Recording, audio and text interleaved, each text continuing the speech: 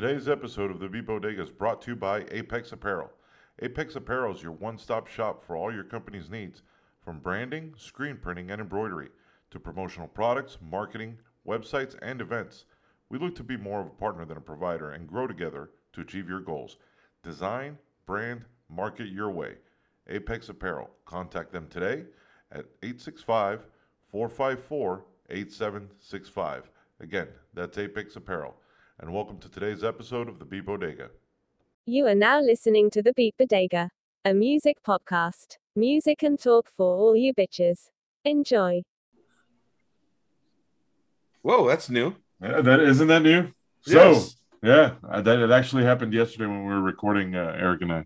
So, welcome to another episode of the Beat Bodega. With us, as always, is Gilbert and Eric, and today we are privileged and honored to have the legendary DJ DBJ, our dear friend for many years, Brant Vogt. How you doing, Brant? What's up, gents? How are you? Glad to have you. So wait a minute. So it's DJ DBJ? I thought it was just DBJ. Like Tomato, share. tomato. Yeah. How what do you prefer? What should I be calling you the rest of the podcast? Brant? Lord DBJ. That was a great question.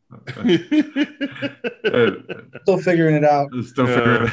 Depended on the promoter. Well, you know what? I get a lot of that too. A lot of people like, is it DJ G Funk or is it just G Funk? Why do you gotta bring it back to you, man? Yeah. It's all about me, man. Damn, Sorry, dude. Sorry, guys. Fucking diva, dude. DJ G Funk Remember MIA. If you go. That one promoter that messed up the flyer and they put PBJ, like peanut butter. or when I was DJing early on and not making any money, and our buddy Angel named me Free BJ because I would not get paid. Wasn't it at one point where you were trying to come up with the name? It was DJ BJ, which would have been totally fucked up. The worst name.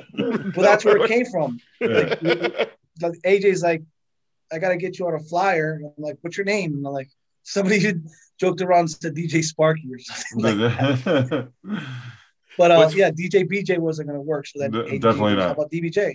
Then, The funny thing is that AJ named me as well. right. Yeah. He named both of us. And you guys He named DBJ and G Funk. And That's he amazing. gets no royalties, huh? Yeah, does AJ get any credit for this? He seemed to build up a lot of you guys, man. What's That up? motherfucker takes everything. He's earned this, he's paid his dues, or he's earned Here's his money? credit right here, right now. Yeah, exactly. All right. So, Brant, typically we have a topic, we're going no topic. But I did want to do something fun. So I got in trouble a few episodes ago with Universal Records because we actually used to put mixes, along with the podcast, and then I got flagged and they took down one of our episodes, which happened to be a versus battle. So it was Eric versus me, then me versus Gilbert, and then by default now Gilbert won, but it was only by default. So the next version of our battles, all I did was place, one artist against the other, and then you guys tell me which one you'd pick. So I did, just because, we have you on and we all grew up in Miami. We're doing 10 of these battles, Miami version. All right. You in on this, DBJ? Sure. All right. So I'll learn how to play as we go. there you go. So we're going to start with better freestyle song. Coming in hot. Coming in hot.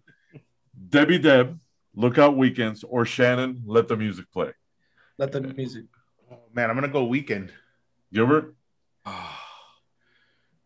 That one's tough.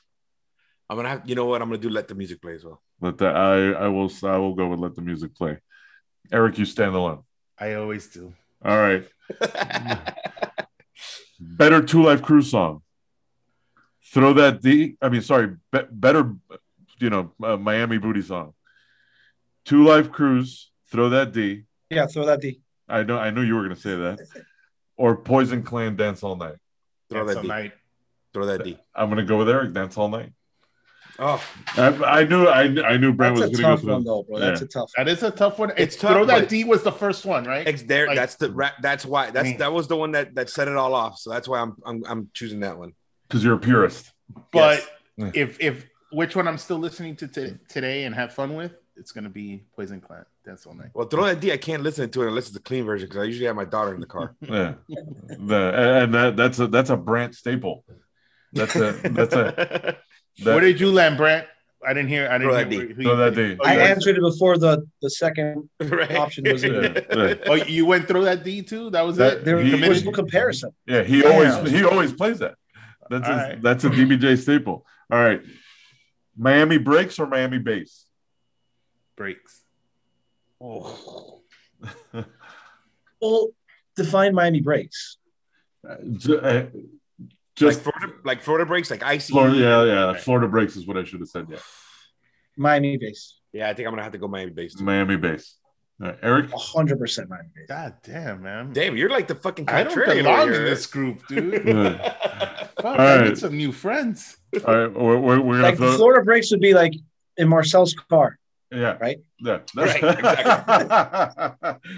Definitely Marcel's car. Okay, got it. All right, so we're gonna throw it back a little bit. Power 96, 5 o'clock jams, or the Power Love Hour.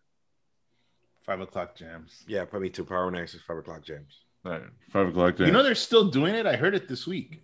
Are you serious? Yeah, we were going up to Orlando, and they still Yeah, do I still that play shit. that. Yeah. I didn't know that.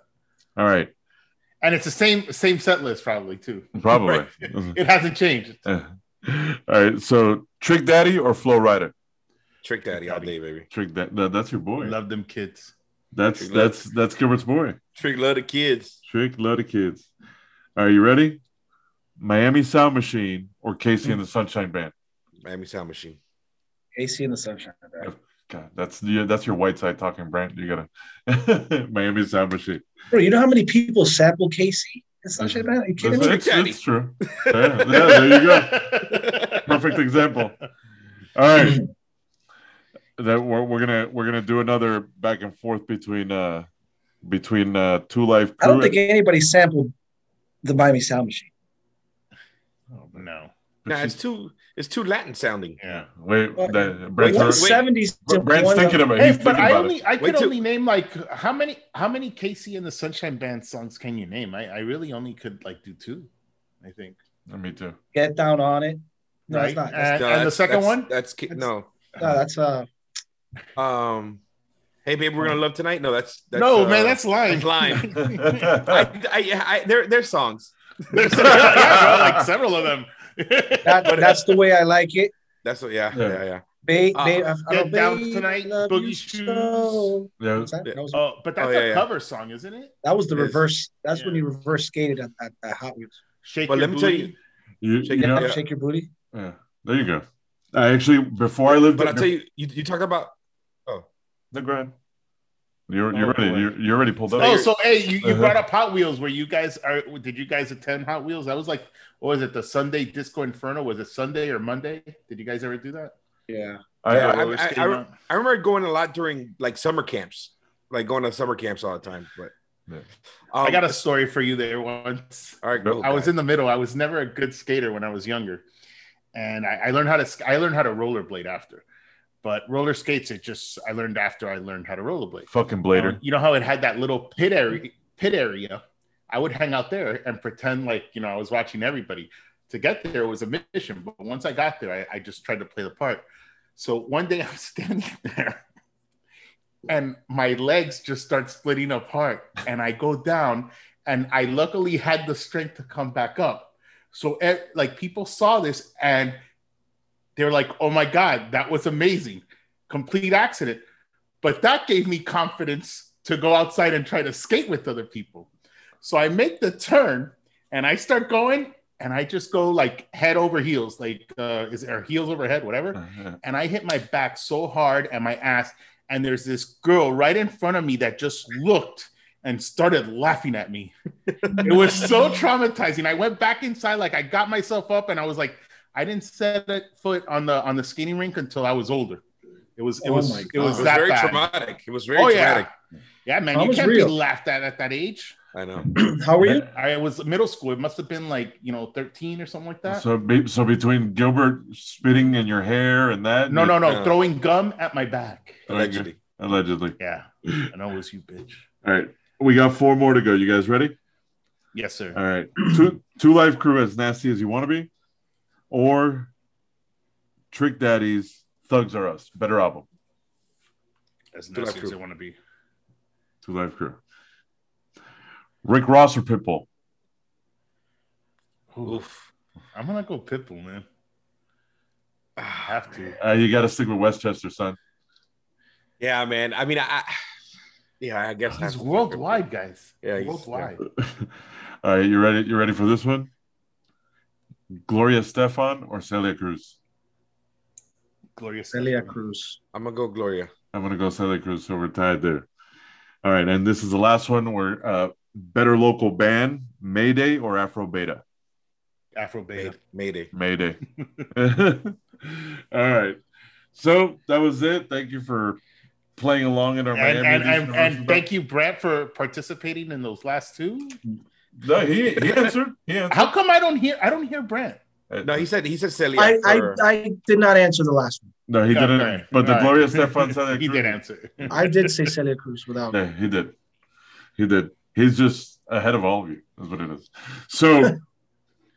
So Brant, this is before we get into the news and all that shit, or we'll do the news and then we'll dig into Brant's brain. How's that? You guys want to do it? All right. So now remember, some of this news is a little bit older since we did take a week off, or I had to take a week off. So Lollapalooza is finally put together, and they're going to open at full capacity. The Foo Fighters are going to headline the show, and the full lineup includes Post Malone, Tyler the Creator, Miley Cyrus. Those are the headliners, along with the Foo Fighters. So this was all announced by Mayor Lori Lightfoot when she tweeted, "It's happening and Lollapalooza returns." Now, this is what makes it interesting. They're gonna split it up into 2 areas. Vaccinated. No, they're not. Yeah, they are. Fucking A, man. That's amazing. And if you're not vaccinated, you have to have 24 hours. You have to test negative 24 hours prior to the show. Wow. So I just found that interesting. So when you say the areas, is that like the areas you dance? Like, so they're gonna, when they ticket you, they're gonna send you one way or it's the like, other. It's like they're doing in sports, right? So right now, like the NFL is going to be one of the first people to do it. I know hockey's done it, where they actually take sections, and those are vax sections. So that's how they're doing it now. I don't know how they're going to pull this off when Lollapalooza pulls 100,000 people. Do the tickets cost the same? Vax versus unvax? I don't think it double if you're not this vaccinated. mayor is also like causing a little controversy too. She's only letting she's been in trouble. She's been in trouble a few times. You saw her most recent thing that she's only letting like people of color interview her. This mayor of what city? The Chicago. Lori Lightfoot. Yeah, she's been like during the whole pandemic, she's been in and out of some weirdness. She's been a bit provocative. Yeah. So Gilbert, one of your other girlfriends is taken. ASAP Rocky confirmed that Rihanna is his girlfriend and the love of his life. Rocky, isn't that awesome? Didn't I text you that, guys? Gilbert's going to be sad again. Yeah, I already knew that. But hey, you know what? He deserves Rihanna. Speaking of my nemesis, Andrew WK? Apparently Andrew WK is just going on a fucking tour with everything and rubbing it in my fucking face about everything. Because he's actually going to be doing the Riot Fest in Chicago. Speaking of festivals going on, yeah. He's one of the acts. Go fuck yourself, Andrew WK. Andrew WK. Eric and I are fans. Gilbert's a sour bitch here. The worst part is, if you follow him on Instagram, it's pictures of both of them all day long. I'm sure I was in love once. I got hurt real bad. Never doing that again. Yeah, but so both ASAP Rocky and Andrew WK approved Gilbert that is wrong. The dude that wrote I Love Bad Bitches, right? I Love Bad Bitches. Yeah, that's one of the greatest songs ever. Yeah. But all and right. one of my underrated artists on our episode. This is true. Yeah. But speaking on the festival thing is pretty cool. You saw ACL just announced their lineup. Oh, they did. Yeah, it's in October. Yeah, you're seeing all these things. I guess now the next one's gonna pop up. Probably is gonna be Coachella. I'm assuming with their lineup. But yeah, it's just cool to be. It's gonna be it's a good time to be alive. Yeah, man. There's a few. I mean, I think it's almost every not a show I'd go watch. I'm looking at the headliners, whatever. It's Billie Eilish is in it, right? I forgot who else. I'll get to it. It's I got it on my list here too. So Marilyn Manson's fucking up again. Or he's falling deeper into his shit. So Marilyn Manson's former assistant sues the rocker for sexual assault and battery.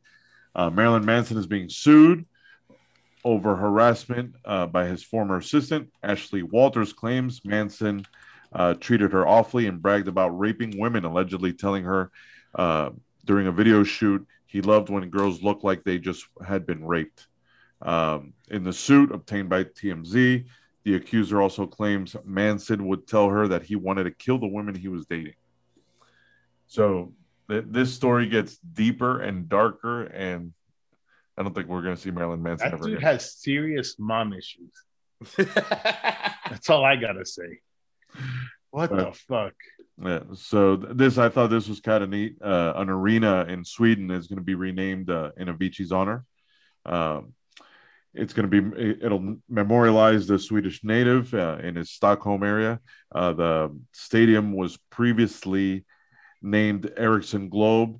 It holds 16,000 people. It's actually the biggest arena in Sweden, and it'll now carry his name in memory of DJ Avicii, who brought us, he made Western music popular again.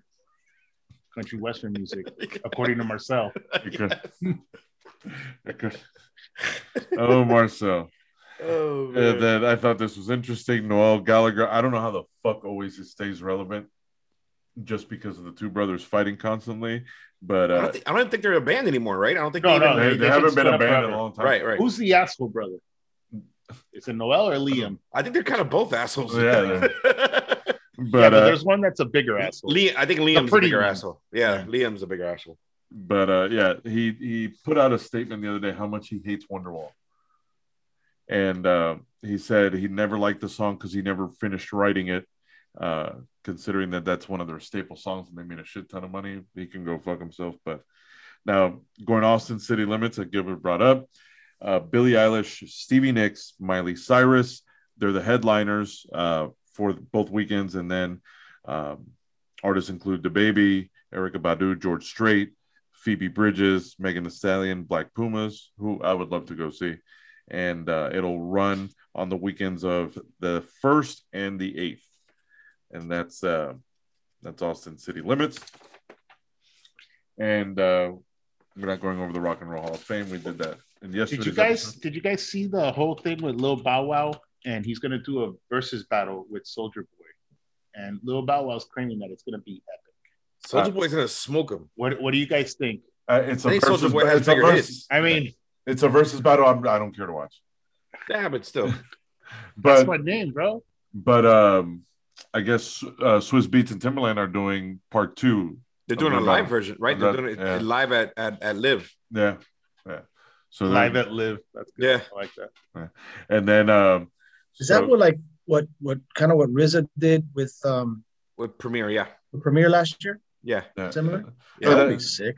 Yeah. Well, they've done a shit ton of them now. Like we talked at length about the Method Man Redman one. That one was fucking dope as shit.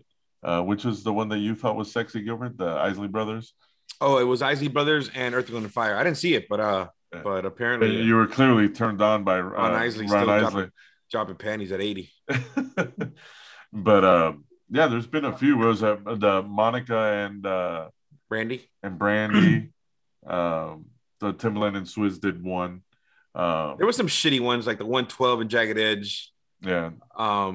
The one that was dope, but it was like I guess they had technical difficulties. Was the Teddy Riley versus Babyface?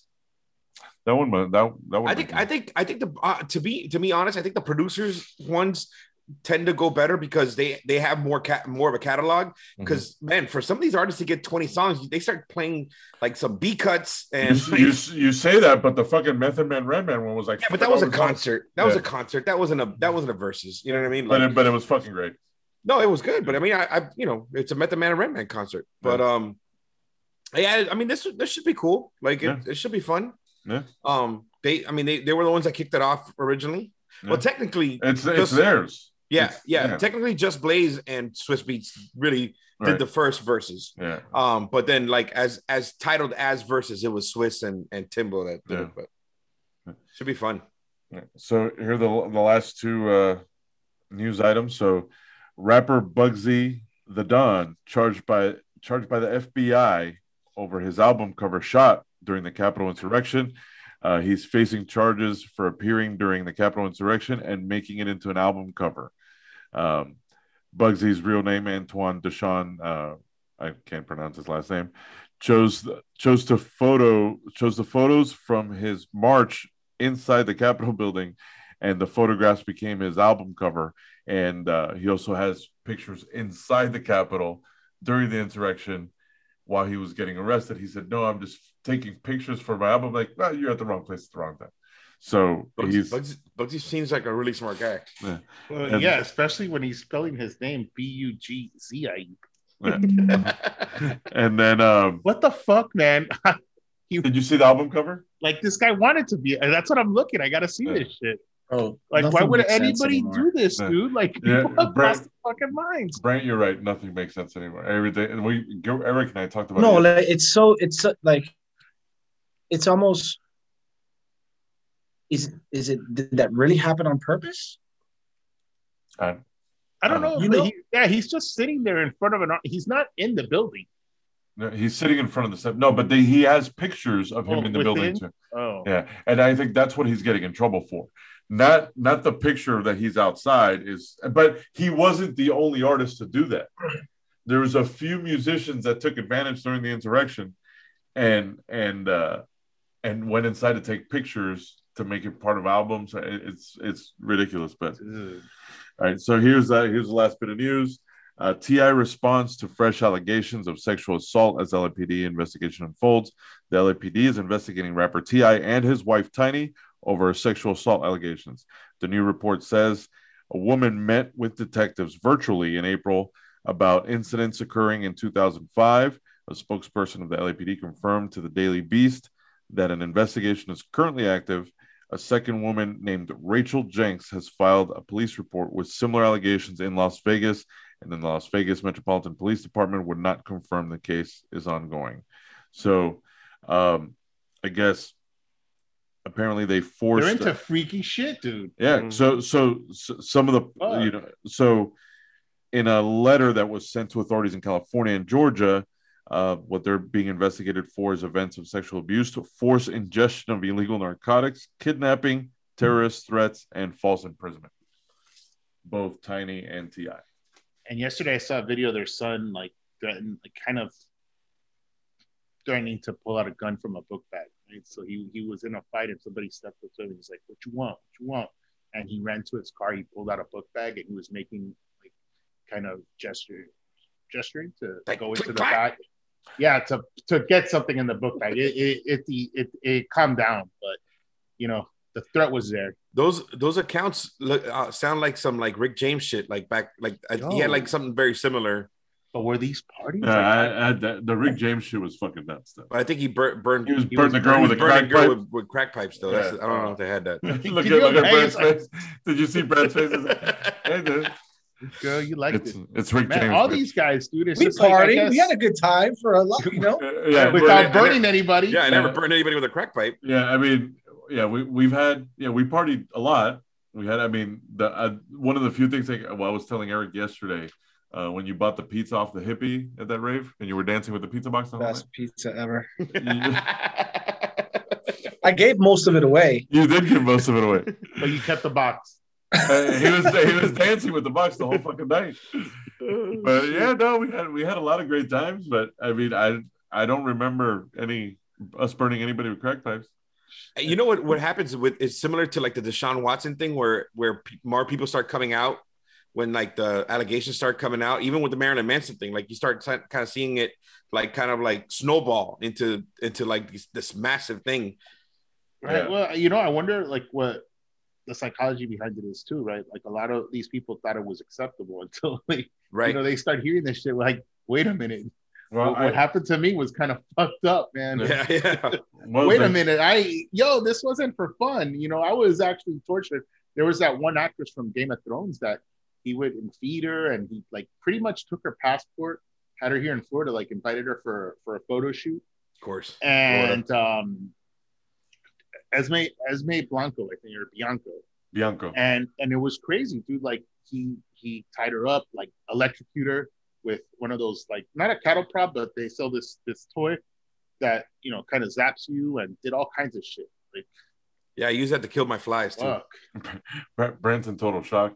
But yeah, no, I'm not in shock at all. But I guess I'm in shock, but I'm not in shock. Yeah, dude. But well, but I mean, dude, it goes further. We brought it up in one of the other episodes. Like, look at all the fucking shit with Led Zeppelin.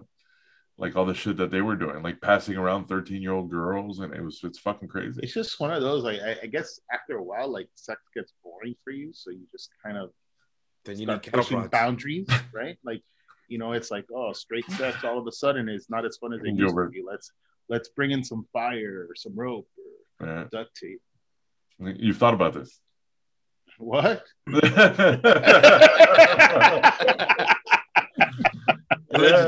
Allegedly. Yeah. But no, look, man, I don't even think it has anything to do with the year. It just sucks how often we keep coming back to this. No, not at all. You know, we keep coming back to this because it's happening so much. Well, what's happening so much? Just artists that are sexual deviants. The question is it happening so much, or is it? It's always happened. Coming out in the open, right? It's always happened. Now the fact that information flows so freely and so quickly, now it's all coming to light. But I mean, think about it's happened since the beginning of time. Bunch of people with money, they're not held accountable because they're on the upper echelon of life, and they got away with everything. And now everybody's so exposed that information flows so fast that everything's coming to light. So, and who knows if there's like people compromised, like I got dirt on you, you got dirt on me, you shut the fuck up, I shut the fuck up. Oh, of course. But then like things start getting leaked and somebody says enough is enough. Yeah. And now with the internet, it's like, yeah. I feel like these people attend secret parties with masquerade parties and shit. You ever been to the S&M parties? Like, you'd see some stuff. I mean, like there was certain the S&M parties, like allegedly. Like, once, and you see some things, but boundaries aren't pushed there, right? Like if it gets darker, it's kind of hidden a little more. I guess the deeper you go and stuff. I think it's called safe words. No. I'm just talking about in general. No. Like you'll start seeing like the S&M, and they'll take it to a certain level. But if it gets a little harder, it goes into like deeper rooms or there's in the general area. Amateurs, novice, and then the professional ones, and then so. But I look, it's all this depravity has always happened. I'm sure this podcast really took a left turn. Listen, in those situations there is consent, right? Yeah. So this is something else we're talking about. Yeah, it's just clear that out. So let's find the happy place. We're getting too dark. Yeah. This is, but so new bands this week. Yeah, you guys, it gets too deep. Oh, well, Marilyn Manson started. I mean, that was news, right? I mean, you brought up Marilyn Manson, and you had T.I. So yeah. No, but the Marilyn Manson thing's already come. This is what, like the third or fourth podcast. Yeah. Been a year into it. No, I'm not into it, Eric. It's just no. I'm saying a year into the Marilyn Manson. Yeah. Oh, he said you're into it. He heard you're into it. I'm like no. But no, it's news. It's happening. I mean, it is what it is, man. Yeah, and now think about how many more people are connected to their computer now because I mean, slowly. I think I actually think that things that we haven't seen since our times are going to start happening. People are going to be so sick of being connected to the internet. Now with everything opening up again, people are just going to want to get the fuck out and kind of unplug for a little bit. Or at least I think our demographic, I think, the Gen Xers and these generations, that's part of their life, where it wasn't part of ours. But I think... How about the geriatric millennials? Do you think they're going to... What is that? That's like us. No, a geriatric millennial is somebody who's like 35 around there. You know what I mean? Fuck those people. The generation right under us. They're just fragile. It has a subdivision now. Yes, I love it. Fuck, geriatric, man? A geriatric. Look it up, man. A geriatric millennial. I think it's somebody born from like 85 to 90 or some shit like that. Like it's like we're so concerned with labeling everything, man. Like, holy shit, I didn't even know that was a thing. Yeah, Generation. What is it? Generation Z now? Is that the most recent one? That's the new one. That's the newest one. Yeah, it's the last letter on the alphabet. Yeah. So what the hell are we going to? I guess it's the coming apocalypse, right? Like, so I don't know. Is it like an Excel spreadsheet? It's going to go AA now. AA. They start over like the Hurricanes. Go back to AA. Was there a Gen A? Is that like Jesus? Gen A is Adam and Eve. You know, there was life before Jesus. Yeah, so that's it, guys. According to some people. Yeah, we had a good run, man. We had a good run. Holy shit, dude. But it's and it's funny because we do this podcast. Brant, originally our format was totally different, and then I realized, fuck, we haven't moved past the early 2000s. Like all our music was 80s, 90s, and early 2000s. Like, dude, we gotta connect and listen to new music. So it was good. Yeah. So it was But the good thing is it forces us to look at shit. And, we have found, some good music out there. I mean, but it was interesting because it's either at first I thought we're old and we're just not connecting with the music, but it's not true because when we were growing up, shit from the 70s was awesome. Shit from the 60s was awesome. A lot of music now is shit, but you do find some diamonds in the rough. Like, or it's forced a lot of, like, especially in hip hop, a lot of the older heads to start making music. Like Busta Rhymes started pumping out a lot of new music, came out with a new album. Redman's new song is fucking dope as shit. It's, it's hip hop. It's the hip hop that we know. Fat Joe. So, and then you have these guys like Fat Joe also said,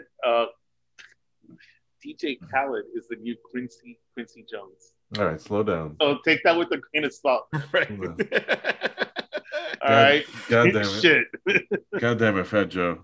God, man, you think the lone standing Puerto Rican right now? But he was on Drink Champs, so he's probably a little tipsy when he said it. Inebriated. Drink Champs has been cool to watch, man. Yeah. That evolution is, obviously with, people locally from Miami, know of EFN from his mixtape days back in the, in the late 90s. And then obviously, Nori, and it's kind of cool to see them evolve into what they are now. It's pretty badass, dude. Yeah. Absolutely. I'm sorry, what is it? Drink Champs? It's a show? It's a podcast. Okay. Yeah. And then they get, they get, and, they kind of stick to like that other genre, even though I just saw the other day they had Trinidad James. I was watching or listening to the podcast the other day, but they normally kind of keep people from the early, like late 90s, early 2000 era. Well, there's so much stories that they extract. Oh my gosh, bro. Yeah. It's amazing. And from the, they even bring in executive producers, like label execs. And they start drinking, they start kind of like lowering their like start loosening up, loosening up, and they start I the one I've listened and I've actually gone back to listen to it again was when Pharrell was on, and some of the things that he was like talking about, like he was how I'm a Slave for You for Britney Spears was originally for Janet Jackson. The whole Justified album was originally for Michael Jackson. Wow. Yeah. Looking at Me Mace, remember Why You Over There Looking at Me was originally a Bell Biv DeVoe song. That's fucking nuts. He wrote Frontin' for Prince. Wow. And Prince didn't like it, and then it's just you see his mind working, and so he starts kind of humming the melodies of it, and then you're like, oh shit, now I hear Prince in it, you know. So it was kind of cool, but they do get a lot of good information from, you know, stories and stuff like that from different people. Check that one out. Yeah, the Pharrell one was incredible. Do you listen to Talib Kweli's podcast? His is really good too. I've seen like clips from it, but I've never seen. I haven't heard. His podcast is really good. With Prince, you saw Sinead O'Connor pretty much claimed. Oh yeah, compares to you. She said that like Prince was kind of not stocky, but he was very aggressive with her. Yeah, and I did see that. She says that song is pretty much hers now, even though Prince wrote it. I don't know how I feel about that. She did a great job. It kind of is her song. Yeah. But damn, man, to claim it like that. Yeah. Do you consider? Sorry, Carlos, I didn't mean to cut you off. Do you consider Manic Monday a Prince song or a Bengal song? Because I consider it a Bengal song. I consider it a Bengal song too. Oh, yeah. And just like Johnny Cash heard, he did it better than Trent. Right. But I still consider it. Yeah, but it's still a Nine Inch Nails song. But he did do it better. But I mean, I think the biggest song that is I Think We're Alone Now. No. Whitney Houston, I Will Always Love You. Because I mean, even Dolly Parton acknowledged, she goes like that, I will never be able to do it like that. That's her song. And if you listen to them, like obviously the lyrics are the same, but they don't sound anything alike. No. Because it was rearranged for Whitney Houston. Yeah. But all right. So Brant, sir, how's it going? Awesome. Having fun. Hey, you look great out on the beach. You look nice and tan. You do have this certain glow around you. Glowing, yeah. Like an orange aura. The aura. It's the contrast between yeah. Is that what it is? I'm like kind of red and that thing's kind of light blue, so brings the color out in your eyes. So this is what's been fun, or the episodes that have been fun. When we had Mike on, obviously our first guest never fucking left the podcast. That would be Gilbert. and Brant, it's the cool thing is, we all kind of grew up together. I mean, it's been, with Eric and I, it's been 30 years with Gilbert coming up, and 20 plus years with us. And it was the beauty of what we've been doing is it allows us to hang out, even though we don't live in the same place. And this has literally become us hanging out every Monday or Tuesday. And, we talk shit. We just add a topic to it and then turned it into a podcast. But the reality is that it really is just us talking shit. I love it. It's awesome. You guys been creating a buzz, man. Yeah, hopefully. And then so Carlos, real quick, can we talk about the superstar DJ that is DBJ? Because besides being an amazing financial advisor, he was once a badass fucking DJ. He was in probably the heyday of when South Beach was actually South Beach for real. You know what I mean? Because it was like, I remember the times that where he came up at the time where like hip hop wasn't really allowed in the main room.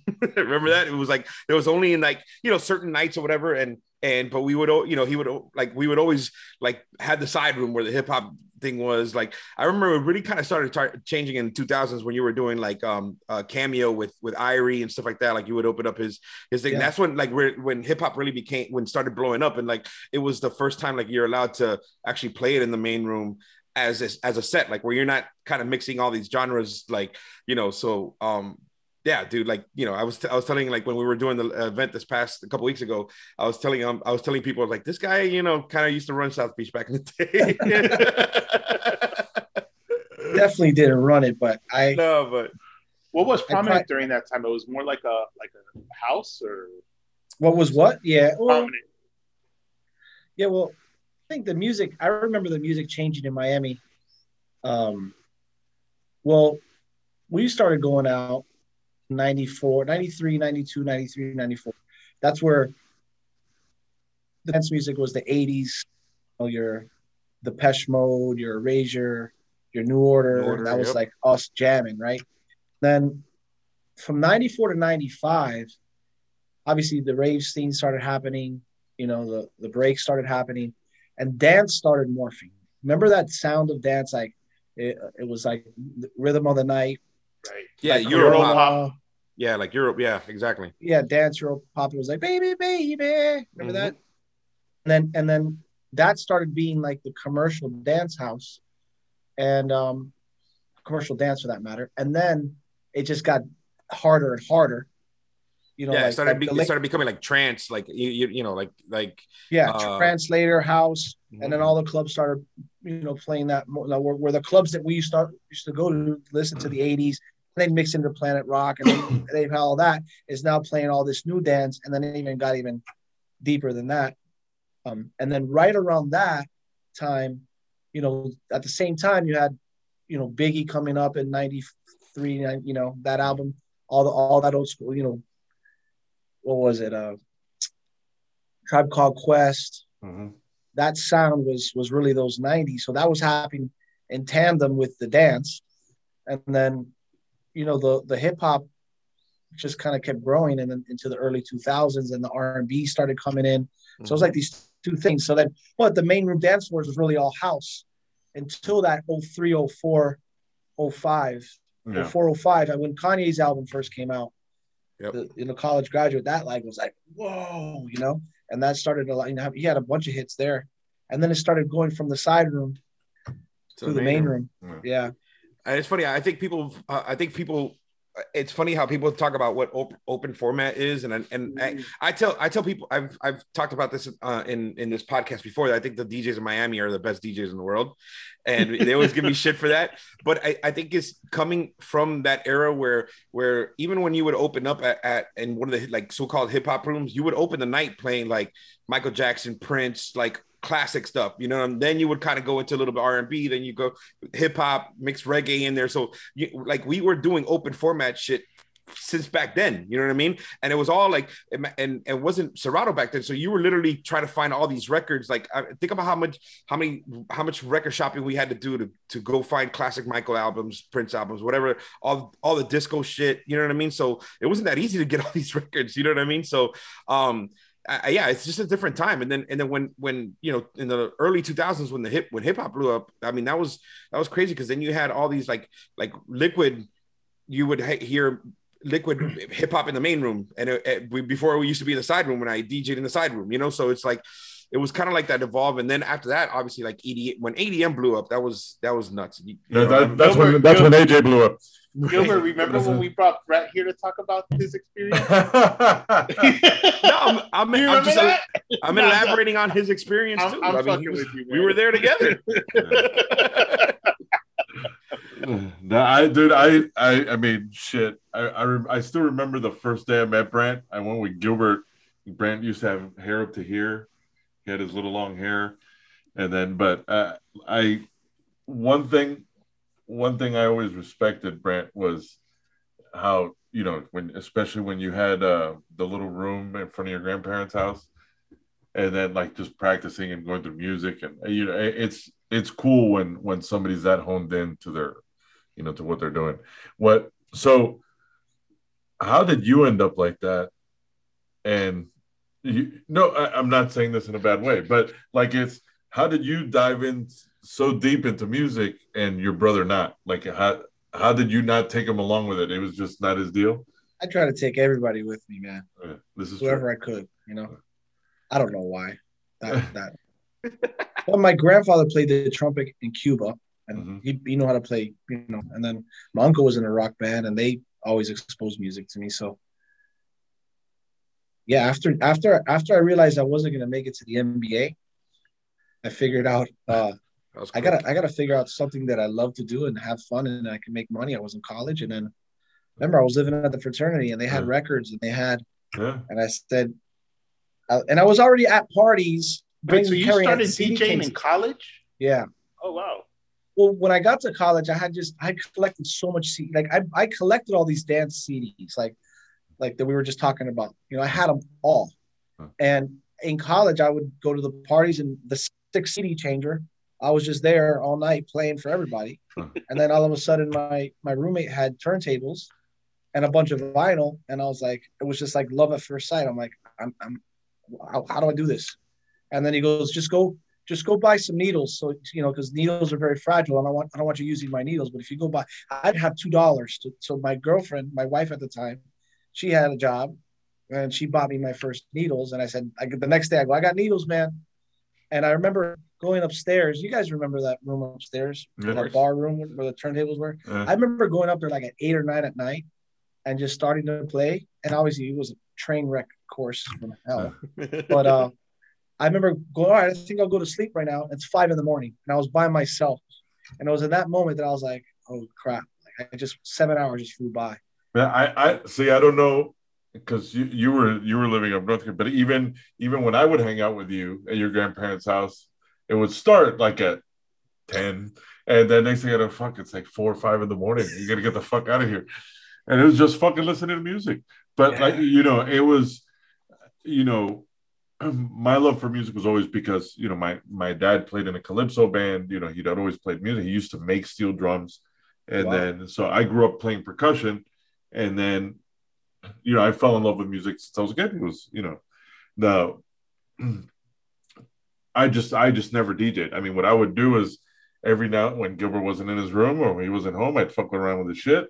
And then, but I never pursued it. Like I just never followed it. And you're just gonna skip over Dysfunctional Youth, are you? And then, our legendary band. So Brett, all this was self-taught. Right? Nobody ever guided you. You just fell into it. You had a roommate that showed you the way. Yeah, pretty much. I mean, they guided me a little bit. I remember one day being at a festival in Gainesville, and Mike B was like teaching me about bars, 8 count, 32 count. And I remember, done, got it, and then it was just freaking pounding the pavement, man. There was no YouTube videos. Yeah. Right. So you didn't have to mark records, like you were able to like count bars from the beginning. Like I ended up, yeah, but like records. I mean, I went on a record marking frenzy. I would take 10 crates to the club with me, and they would all be genre, and then they would all be BPM based. So the beginning are all the lower BPM. So I would literally time every record and put a sticker on it, mark it. I mean, they're all still marked. But it was we've all helped you carry crates. We all know. But the reason I took crates is that I never wanted to have that moment when somebody asked me for something and I didn't have it.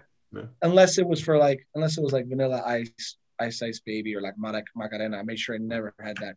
Gilbert. So I wouldn't feel guilty if they did, and it's sitting right there in the crate. But yeah, I just always wanted to have it, and you never knew like. Also, what mood you were in. Some nights I'd want to open up with R&B or jazz because that's what I want. I didn't want to hear the same crap every single night. So or I wanted, like you were talking about, Gilbert, I want to open up with funk or even get into some freestyle, like, just to switch. So you weren't the same DJ every week for the crowd and for yourself, because you drive yourself nuts playing the same record over and over again, and they don't want to hear the same record. Yeah, especially if you're playing, 3-4 nights a week. I mean, it's yeah. And I learned, I really just went back to when we were going out, you were mentioning, one of you were mentioning that was like, wow, okay, I'm 18 or 17 or 15 or 16, whatever, right? And we're listening to the music from the 70s and the 80s that they came out when we were kids. So that was new music to us. New Order was new to me, even though I was 10 or 15 years old. Yeah. So I was like, all right.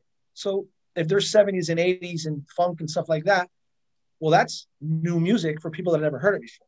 Mm-hmm. So I realized I got that concept. I was like, all right, you want to fill the space up with cool stuff that A, was old, and then B, was maybe still new. So I was like, oh, it's old, but it's new, and it's still new to the room, or new to the vibe, Yeah. So what becomes amazing is once you start realizing the new music that was new, and you realized, oh, it was sampled from that song. That was crazy. Yeah, and then all of a sudden, like, oh shit, I could blend these two together. I mean, it's amazing how, we've talked about it before, how the cool thing about being a DJ, especially when, when you've built a career from it, is that you're a music historian, because you start learning, that you have this enormous library. And then once you fall in love with a song and you find out this is where it comes from, and then you go deeper, and then you go into the genre, then you go into the history of it. And then all of a sudden you end up with thousands of records because you've built this library. And then you become a music historian because you learn, oh, no, you like that? Let me show you where it actually comes from, or let me show you what inspired that guy. That's always what I've loved about DJs is, that part of it is like, dude, these guys become encyclopedias for music. Yeah. But dude, sorry, I mean to cut you off. I remember talking about that. I remember going to Cameo, and it was Kid Capri was the headliner, and Mauricio was opening up for him, right? And then you could tell because these guys, these established DJs, especially at that time, would give you like a no playlist. Like, you can't play this, you can't play that, you can't play this. Oh, if you were opening up for the opening act, the opening DJ, and dude, and you could tell that because I was hearing Mauricio spin, and everybody from that era knows how Mauricio spun or whatever, right? And he had to stay completely away from hip hop, and but he was killing it with like the funk, disco, all this shit, and you're like, dude, he can't, and you're talking about like pushing it, like starting at 10 to like 1:30 in the morning, so it's not even like at 12, you're playing a couple hours and the headliner's on. Kid Capri probably didn't go on to like 1:30 in the morning, you know what I mean? So for him to be able to do that and keep the crowd engaged that whole time for those 3.5 hours, like, I was still one of the dopest like opening sets that I've heard, from back then.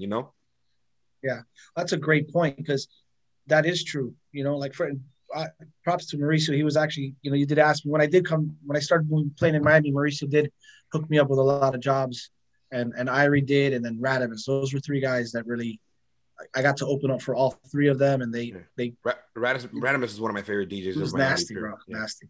Well, speaking of Radimus, I opened up for him at Space once, and I think I started at like 1, opening up. And it's 2:30 or 3 in the morning, and I remember specifically playing Jay-Z, I Just Want to Love You. It's 3 in the morning. You understand? So, and he had a flip attack. What are you doing? Why are you playing this? Like, homie, it's 3 in the morning, bro. No, but I get it, because, you can't play any hits opening up. Yeah. So the challenge is, how do you keep people moving and rocking, playing all that old stuff, not repeating a track, That I remember. You were the one that got me the gig. I covered for Radimus one Saturday at Space, and it started at 1 and it was till 8 in the morning. And this is vinyl. Bro, I remember that day. And this is vinyl, so it is. Yes. How many times did you pee? Who knows, bro? And but I was telling you, this is a famous story of me getting all those crates in the Celica. And it was... hold on.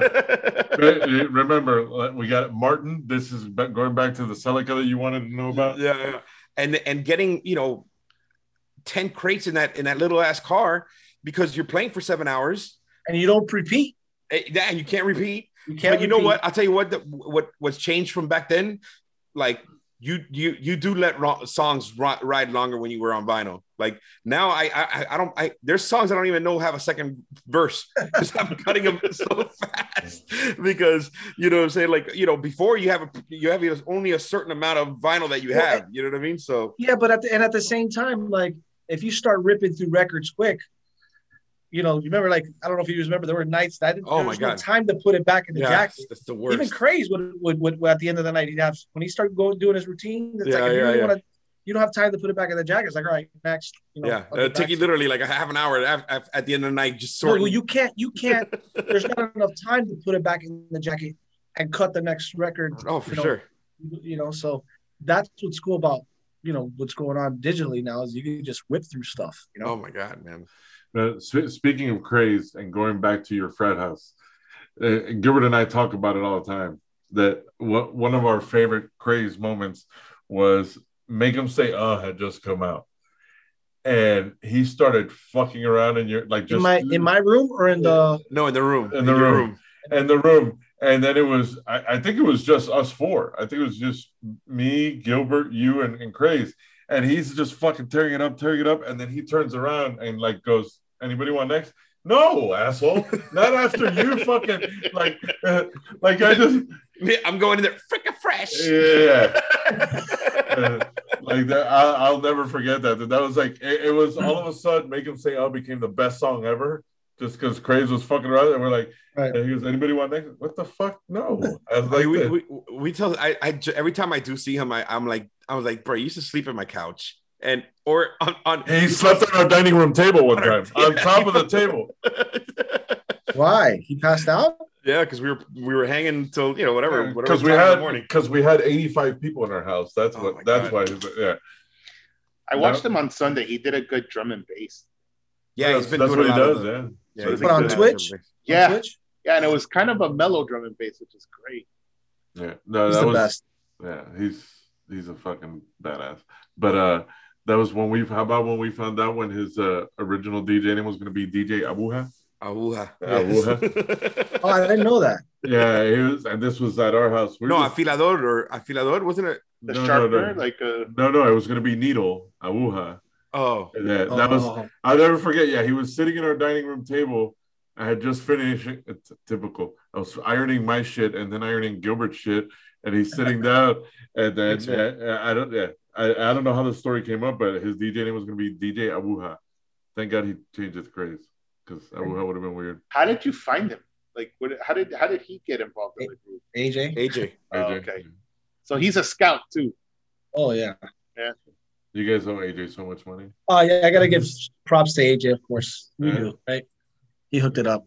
Yeah, fuck that. He AJ was so special, right? He's so quickly can find the air. I remember one of my first gigs. It was at the Florida Theater, and I was nervous. And I didn't put the record completely on the turntable, and I put the needle on, and then the record's going like this, and I'm just jamming out. And then AJ, of course, he sees it. He's like, "Bro, look at your fucking record." So I had to put something on, and then there'd be like 1,000 people, like I don't know, spring break, probably 1,500 people at Crowbar. It's bah, bah, bah. And he's like, "Hey man, how's it doing? Hey, don't mess this up." Like, that's just not like, "Hey buddy, you can do this, it's gonna be awesome." No. So Eric, this is what you never got to live through. So Eric and I have been friends for, it's going to be over 30 years now, and he's never seen me drunk.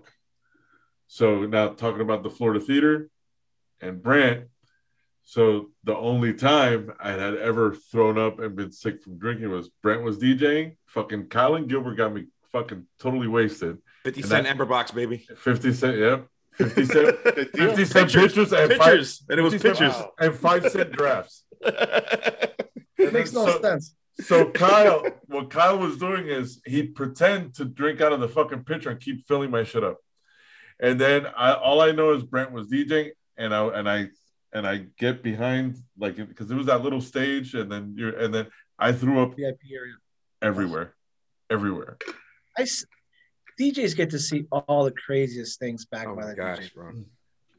Yeah. What's funny? You want to talk about what's being the the weirdest side room? thing you've seen? I've seen a lot of weird. Yes. Well, we all worked in the same club. Yeah. Yeah. I've seen. I don't know. Okay, call one. Give me one. Off the top of your head. Somebody dropping their friend into the booth because he was in a G hole, and just like. So, I would say a lot of these are probably drug related. Yeah, right. But that was a big drug era too, right? Yeah, well, that's He was a meatheady dude, like probably like fraternity meathead kind of guy. Right. Like jacked up. I can't turn paramedic right now because there's 500 people. Sacrifice the one and for then the many. It's just right? Right. Well, they're friends with me. I mean, it was just so much, bro. It was just. Yeah, but you don't even have to go that far. Just Gainesville alone. Yeah. Gainesville alone.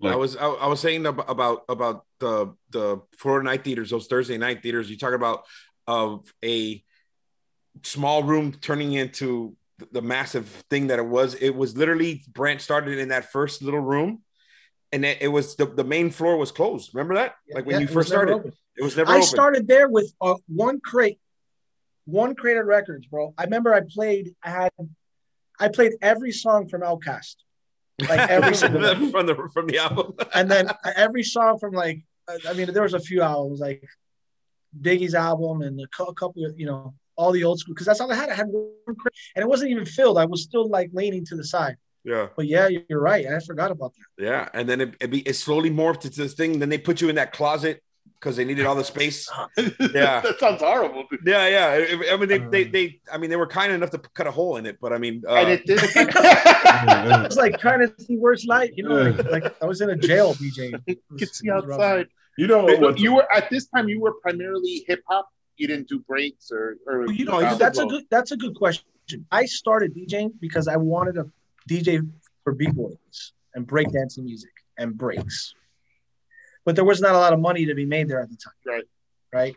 So, but I also liked hip hop. So the hip hop gigs were starting to come about. So my gigs for money was hip hop and R&B and reggae and, a little bit of old school 80s and stuff like that. And then it was kind of like I had a dual life in the beginning, not dual life, but I'm saying I either did hip hop and that, or I did breaks. Right. And then it wasn't until like years later that and it was really all up here, when it comes to image and stuff like that, which is all BS. But it wasn't until years later that I said, well, I can do everything, like I could go from hip hop to mid BPMs, like 150 BPMs, to freestyle in the breaks, and back and forth. And it was at AJ's parties later on that we started, Fort Lauderdale and everywhere, I wouldn't mind mixing breaks with hip hop and freestyle, but early on it was one or the other. And the audience was open to it, like they received it well too. It's not like how sometimes we just classify, and even your audience, like they'll go wanting to listen to what kind of I pissed some people off. Okay. Like I'd have people hitting me up like, bro, play breaks tonight, man. Not all that hip hop, and all the hip hop guys were, hey, bro, play more hip hop, So you can't. There's no way to. But I think that's when it was fun. Like when you'd go, when you'd hear, somebody drop a hip hop record and then start mixing it into like, drum and bass version of like a Jungle Brothers song, and then go into all of a sudden you hear Ready or Not, a drum and bass version, and then all of a sudden, you're like, or that's when it got fun, when people started mixing, hip hop and drum and bass allowed because of the beats per minute, like drum and like hip hop is half the speed of drum and bass. Double time, yeah. But with hip hop and breaks, it was like early, 90s to like 120s and 130s. It was no way to do those type of blends. I mean, there always was. You'd have to transition BPMs up, and down, and yeah, you would always be able to, once you got into freestyle and Bambaataa and all that stuff, then you could go into the break. Only Brand will start the night with Biggie and then end it with Yummy. Brand, Yummy and Two Left Crew. Throw that, D. Yeah, for sure. But hey, you guys didn't have any more questions for Brand? You also got you later got into the production side of stuff, right? You also released two CDs. And I Cry for You. Oh yeah. How did what brought that on? Like at this point, you're like deep in the music, and you just wanted to see how far you could go. Like is on the production. Well, yeah, I guess you start doing mix CDs or whatever, and then mixtapes, mix CDs, and then I had an opportunity to get into the studio, and I had been collecting like I've been writing notes, literally notes. This song at this part of the track, I like this bass and snare combination, or I like these synths over here. I had pages of notes. So when I finally got a chance to go to the studio, I just basically brought all those notes in there and the actual what I had, and then I worked with Jerry King, and he showed me how to use the gear, and he worked with me, and props to Jerry, and we cranked out a couple tracks, and I didn't know what I was doing, but this is where I got some help. I asked some people around, like, hey, how do you print a record? How do you distribute a record? And I had been working at a record store over there too, so I started buying. I don't know if you guys remember Stratus. Of course. Yeah. So I was working there buying. My only contribution to his career was I drew the logo. Yeah. Oh, that's right. You did cry. No, you actually hooked it up with a 1200 back in the day. I don't know if you remember that. Did I? Oh yeah, that's right. Yeah. And then, but that little. But yeah, you did do the logo. It was the little the musical guy. Note. Yeah. Can we find this anywhere? Like, are we able to listen to it on Spotify or something like that? Yeah, they're out there. It's on YouTube and on YouTube. Yeah. Yeah. I mean, perhaps we could put it on the podcast too. Expose some people to it. Is that possible? I could put it. I can put it up. Or you could release it on Spotify, and we could look at DBJ. Get you back in the game. Yeah, I don't know if I don't even know if I'm on there, man. I thought I checked. If I find it on YouTube, I can post it on our Instagram. Yeah. But yeah, I just went from there. And then I had more people do some stuff on the label, and then I did that snowman. So you did everything. You did you compiled the tracks, like artwork. You managed every aspect of the I mean, from the production of it to taking it to Miami Springs to get the stamper, to finding the distributor, to I remember. You guys remember Simply Jeff? Yeah. Yeah. He was a rock star. Yeah, I remember finally it got sent all over the United States to the record shops. And it was Winter Music Conference. And you know when we would all meet at the pool, all the DJs over there, right? That was the thing to do. You meet at the pool, exchange records. And I remember giving the record to Simply Jeff, hey man, he goes, no, dude, we just got this in our store, man. It's doing real well. You keep this, man. This is good. I already got them. I'm already selling them in the store. I remember it was one of those moments because I have been like working hard, bro. Working hard for years, right? And I'm like hustling. All right, man, here, let me give it to Jeff. And he goes, no, I got it. I go, I sat down. I went, oh. And I really sat down like, well, at least something's working, from free BJ to BJ to somebody's playing my shit. It's like, all right, this shit works. You need to keep it moving. They got free BJ didn't turn into DJ BJ, and then that's how you're making money.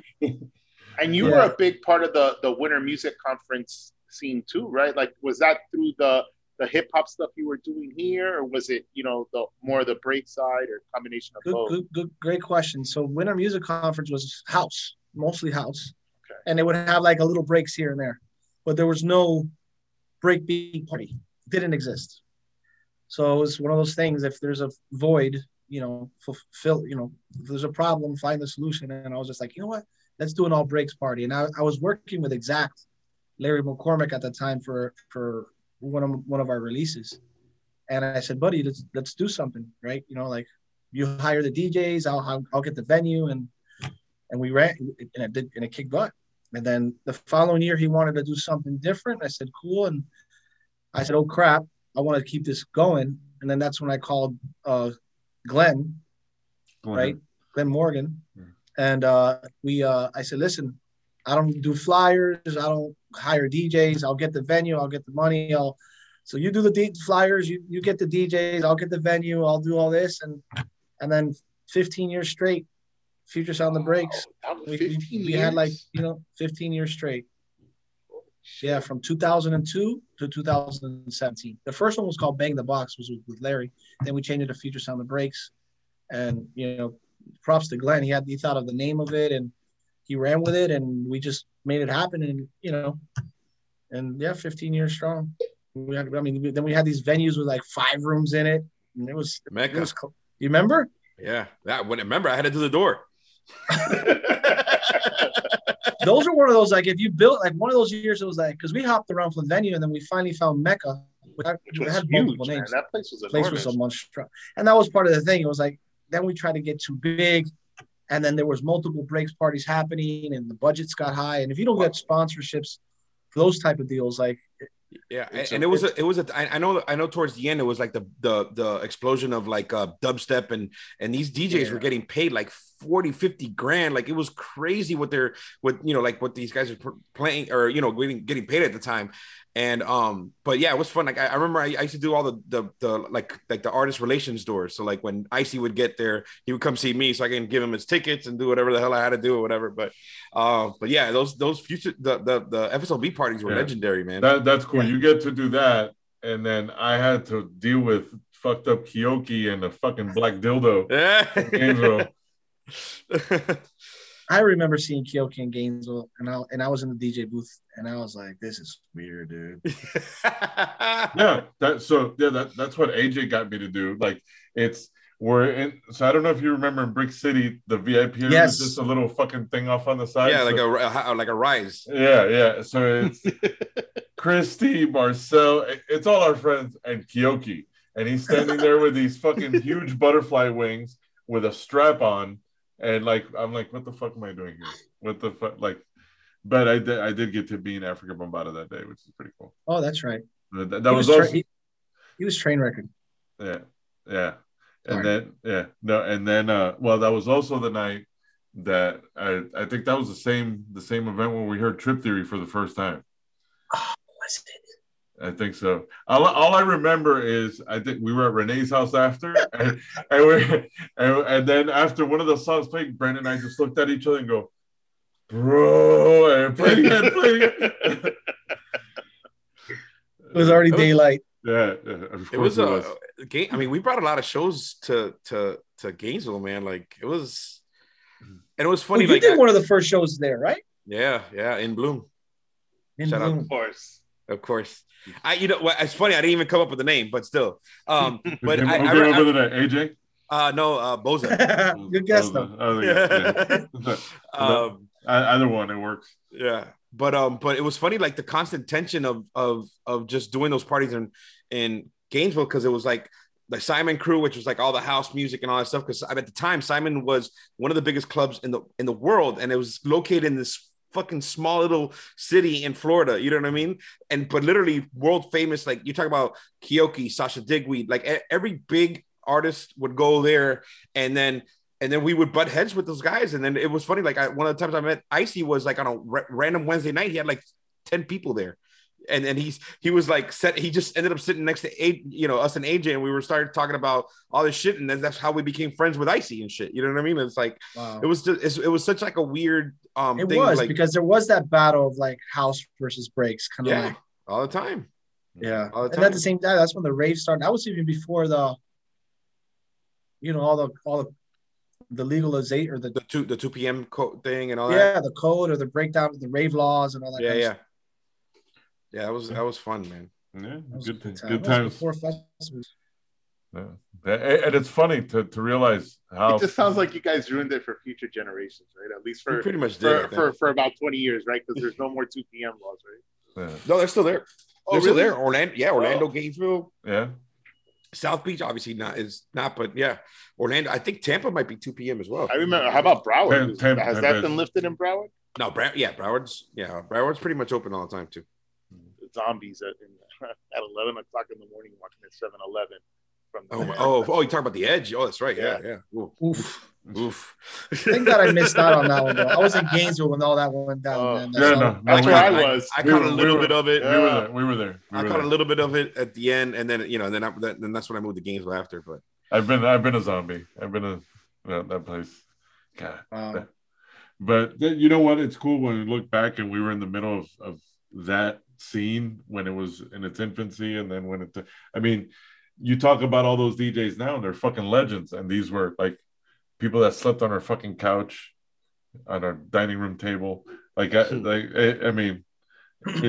fucking weird to look back at it now and say, holy shit, That is impressive, right? You guys were there. Like, you guys did the beginning, right? Because it got pretty big between Gainesville and Orlando, the break scene. It started while you guys... Yeah, it was really, at least... Right? Yeah, at least down here, obviously it was like the Fever Crew was the guys that really... Fever and Warsaw happened in Miami, and then you had... But that was more like trance, right? So like that was great. No, that was the beginning of it. That was like the best dancers in the globe right there. Yep. And with Dr. Psychosis, was still one of my favorite DJs, man. Like that guy was, you know what I mean? It was funny because it was different. It wasn't like the Florida breaks, but it was like when Josh Wink was, at the height and like, higher stage of consciousness and like, that was kind of like that sound in the beginning of it. And then like Icy was really like the one that revolved it and made it like sound like that Florida break, like the classic Florida break sound, Right. But yeah, he was a Broward guy, right? He was Orlando. Yeah. But yeah, we were doing early parties in Gainesville, remember the guys that did, we were friends with the guy that did Zen, You know what I'm saying? Like I forgot his name now, but yeah, it was a great time. You know what I mean? It was cool to be part of that scene. You know, it was like the transition. Me, just hearing the transition from the breaks to the hip hop and how you know. Can we say you were responsible for it, or is that a bit too much? Who? You? No. here in the beach, you know, or you were just. Oh no, because I didn't play any breaks at the beach. No, but I mean the transition to the hip hop sound in the Miami club scene, like at least the Miami beach. I wasn't responsible for that, but I was. You could say you were. Nobody's gonna. No, I was. You know, you had your Radimus, your Mauricio, you had your Irie, and I was like next tier. I was literally like, you know, coming, you know, and I ended up being like opening up for them to like, you know, they're one hot spot on a Friday night. I'm at another hot spot on Friday night, you know, so or Saturday night. So yeah, I mean, at what time? Like, I mean, and it's also the clubs had to change themselves. Like, there was one time when Opium, like the original Opium, had Khaled, Irie, and Mauricio as their residents. So in one night, like they're in different rooms, or you know, like two in the like they had Privé, right, which was awesome. Yeah. So like, you know, like the nightlife itself had to change and be knowing that, and just like the music itself was moving where hip hop was now like the predominant genre. So once that, and then the clubs are going to kind of fall back because that's what people want to hear, you know? Yeah. So yeah, it was that, and there was a place next to, I forgot, man. There was Rock Bar. Did you ever play at Rock Bar? No. There was a Van place. Dome I used to play at every once in a while. Amica was a big spot. Oh, Amica I played as well. Yeah, a little while. Yep. It was just, it happened so fast before you know it. You know, it's crazy. What, 10 years, right? 10 years. It was about 10 years. What did I DJ? Branch Run was like what, like 2000 to like right? Head Down, Laser. Yeah, it was 10 years from 90. I think from 96 to 2005. So then I started slowing down in 2006, but I kept playing, you know, but not. I moved away from the residencies, but I kept doing stuff for AJ all the time. Fucking AJ. Just when you think you're out, he pulls you back in. No, I had some good times after that. I got to play with Magic Mike out of Orlando like 2 or 3 times only. After that. Yeah, I had nights at Cash Only. So you know Magic Mike? Is he a breaks guy? Yeah, he's a Miami bass guy. Okay. He's a Miami bass guy, but I watched his Twitch and it's breaks. It's like he's awesome. Yeah. He's energetic. It's amazing. Yeah, he's a bobber. He does a lot of hip hop too, though, because he held down a residency in Orlando for years at this place called Antigua's, and it was all hip hop. It was no breaks at all. You know what I mean? Yeah, he's Miami bass hip hop. Yeah, and breaks, and I mean he plays everything. Yeah, he's a legend. Yes. So there's been good times, man. Yeah. I got to play with G-Funk last Sunday. Yeah. That was awesome. Oh, and I told the guys that's it, Brad. Don't DJ anymore. You peaked. Yeah, you can retire now. the little pearl of wisdom that you gave me that weekend about you know, I had asked you, because I tend to be snooty when it comes to electric or digital DJs, you know, that don't have analog turntables, and you just like told me like, hey, it allows the artist to be more creative. So ever since then, I have approached it differently, and I have opened up. It wasn't easy. It wasn't easy to buy the digital gear. Like 15 years difficult digital gear. Oh man. Hey. Yeah, I mean, I think, bro, it's all about what you do with equipment, man. It's not the equipment itself. Like I always said, listen, man, when somebody says, oh, you know, but now it's so easier because they could get all the music, I go, listen, I'm going to give you the best gear, all the music, okay? And you're going to go play in front of 500 people or 1,000 people for 7 hours straight and make sure that they hang for the next 5 to 7 hours and the bar makes money. Right. You got it all.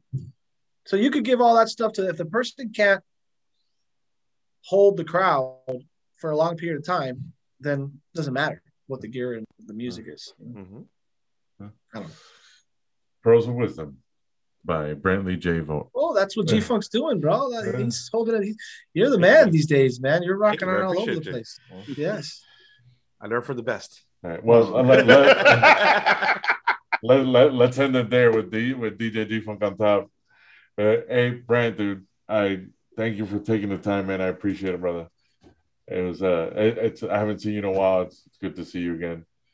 Likewise. I remember you there all those days, like keeping everybody feel safe. That's what a bouncer does. Except we're gonna throw Adiris under the bus real quick. I do remember the privilege of dating a DJ was when the DJ's girlfriend starts a fight and you don't kick her out, you kick out the girl that got hit or they got hit. But no, man, it's cool that after all these years we're still friends and we have so many fucking stories to share. Man, this easily could be a fucking 10-hour podcast, but for sure. You might be arrested after a little bit, but yeah. Yeah, sometimes it's funny because there's times that we're talking about shit and I want to tell a story and I'm like, I don't think I should. I don't, I'm very pleased with how this podcast went. It could have turned left really bad. I was very open, to but very civilized, gentlemen. Very civilized. Yeah, we finally matured a little bit. Yeah, I mean. Yeah, but there's times we like, God damn it, I wish I could tell the story, but it's like, we have kids, like jobs, but you know what? Even though we can't say them on the air, we all know the stories and we all had a great time. So, I mean, one day when we all get to meet up again, we'll share them and have a good time. Yes, very important. Brant, DJ DBJ, thanks a lot, brother. I really thank you, man. Love you guys. For taking the time to do this, man. Really appreciate it. Eric, anything? Thank you, guys. Any parting words? Bye. Bye, Gilbert. Peace. Brant. Thank you, everyone, for listening. All right, guys, we're out.